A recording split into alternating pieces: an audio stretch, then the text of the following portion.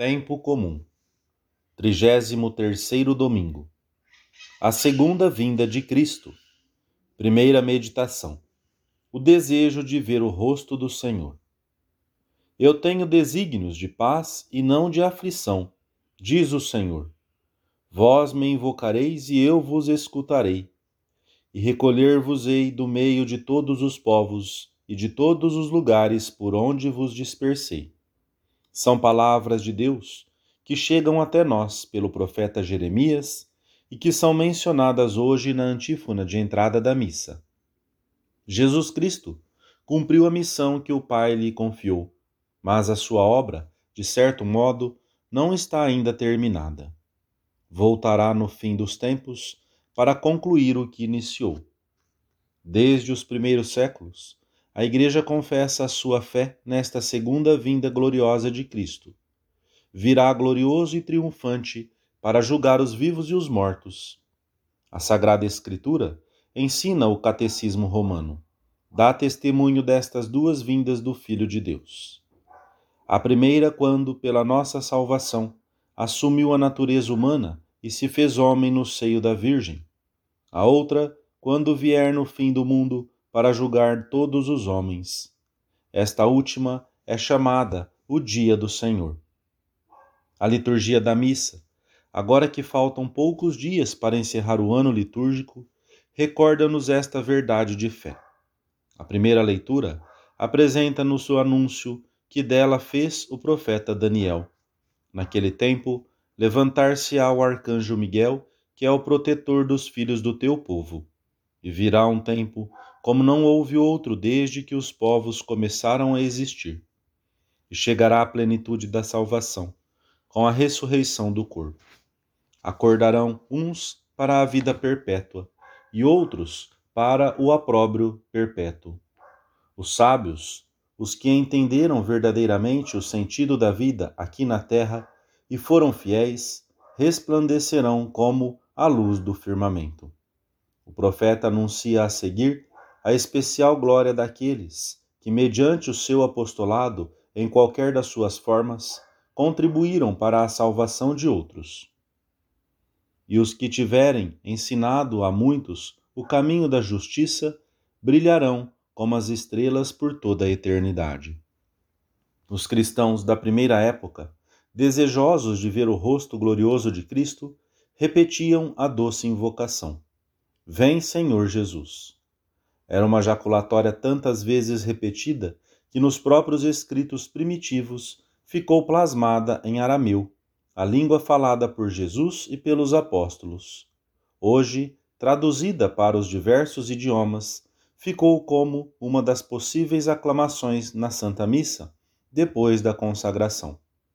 Quando Cristo se faz presente sobre o altar, a Igreja manifesta o desejo de vê-lo glorioso.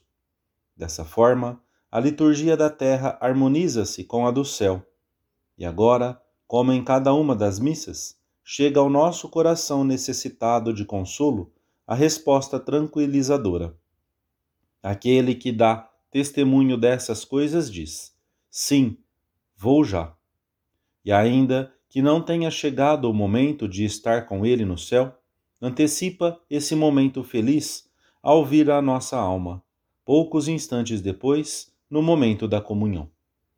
Que a invocação apaixonada da Igreja, Vinde, Senhor Jesus, pedia ao Papa São João Paulo II, se converta no suspiro espontâneo do vosso coração, jamais satisfeito com o presente, porque tende para o ainda não do cumprimento prometido, momento em que com os nossos próprios corpos já gloriosos encontraremos a plenitude em Deus. Agora, na intimidade da nossa alma, dizemos a Jesus: Vutum tum, Domine, requiram. Procuro, Senhor, a tua face, que um dia, com a ajuda da tua graça, terei a felicidade de ver cara a cara. Segunda meditação. A sua vinda gloriosa. O Senhor é a porção da minha herança e o meu cálice. És tu que tens na mão a minha parte. Tenho sempre o Senhor diante de mim. Com ele à minha direita, não vacilarei. Portanto, alegra-se o meu coração e exulta de júbilo a minha alma, e a minha carne descansa serena, porque não abandonarás a minha alma na morada dos mortos, nem permitirás que o teu santo experimente a corrupção. Este salmo responsorial da missa refere-se a Cristo, como se interpreta nos Atos dos Apóstolos. Nele está anunciada a ressurreição dos nossos corpos no fim dos tempos. Verdadeiramente, podemos dizer na intimidade do nosso coração que o Senhor é a porção da minha herança e o meu cálice, aquilo que me coube em sorte. Alegra-se o meu coração e exulta de júbilo a minha alma, agora e no fim dos tempos. Cristo é a grande sorte da nossa vida. Ele está sentado à direita de Deus, à espera do tempo que falta. No fim dos tempos, lemos no Evangelho da Missa: verão o Filho do Homem vir sobre as nuvens, com grande poder e glória, e enviará os seus anjos, e juntará os seus escolhidos dos quatro ventos, desde a extremidade da terra até a extremidade do céu. Se na sua encarnação o Senhor passou oculto ou ignorado, e na sua paixão ocultou completamente a sua divindade, no fim dos tempos virá rodeado de majestade e glória, com grandes sinais na terra e no céu, como anunciou o profeta Daniel.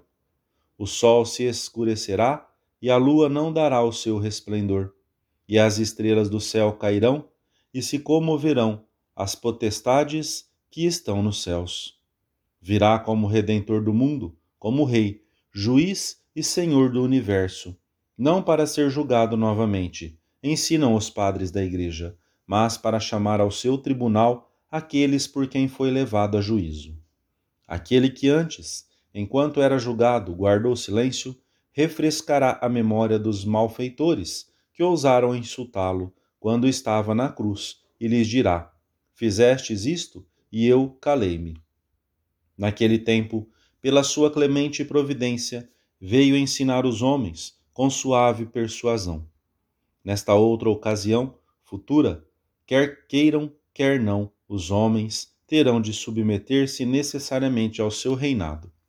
É por isso que na nossa profissão de fé, tal como a recebemos por tradição, dizemos que cremos que subiu aos céus e está sentado à direita do Pai, e de novo há de vir, na sua glória, para julgar os vivos e os mortos, e o seu reino não terá fim, e mostrar-se-á glorioso aos que lhe foram fiéis ao longo dos séculos, e também aos que o negaram ou perseguiram, ou viveram como se a sua morte na cruz tivesse sido em acontecimento sem importância. Toda a humanidade verá como Deus Pai o exaltou, e lhe deu um nome que está acima de todo nome, para que ao nome de Jesus todo o joelho se dobre no céu, na terra e no inferno, e toda a língua confesse que o Senhor Jesus Cristo está na glória de Deus Pai. Como devemos dar por bem empregados os nossos esforços por seguir o Senhor, traduzidos nesse cúmulo de coisas pequenas, de serviços quase intranscendentes, que procuramos fazer todos os dias por Deus e que talvez ninguém veja. Se formos fiéis, Jesus tratar-nos-á como seus amigos de sempre. Por isso, alegra-se o meu coração e exulta de júbilo a minha alma, e a minha carne descansa serena. Terceira meditação: a esperança no dia do Senhor. Indicar-me-ás as sendas da vida, saciar-me-ás de gozo na tua presença, de alegria perpétua à tua direita. Continua o salmo responsorial. A segunda vinda de Cristo é designada frequentemente na Sagrada Escritura mediante o termo grego parousia, que em linguagem profana significa a entrada solene de um imperador numa cidade ou província, onde era saudado como salvador daquela terra.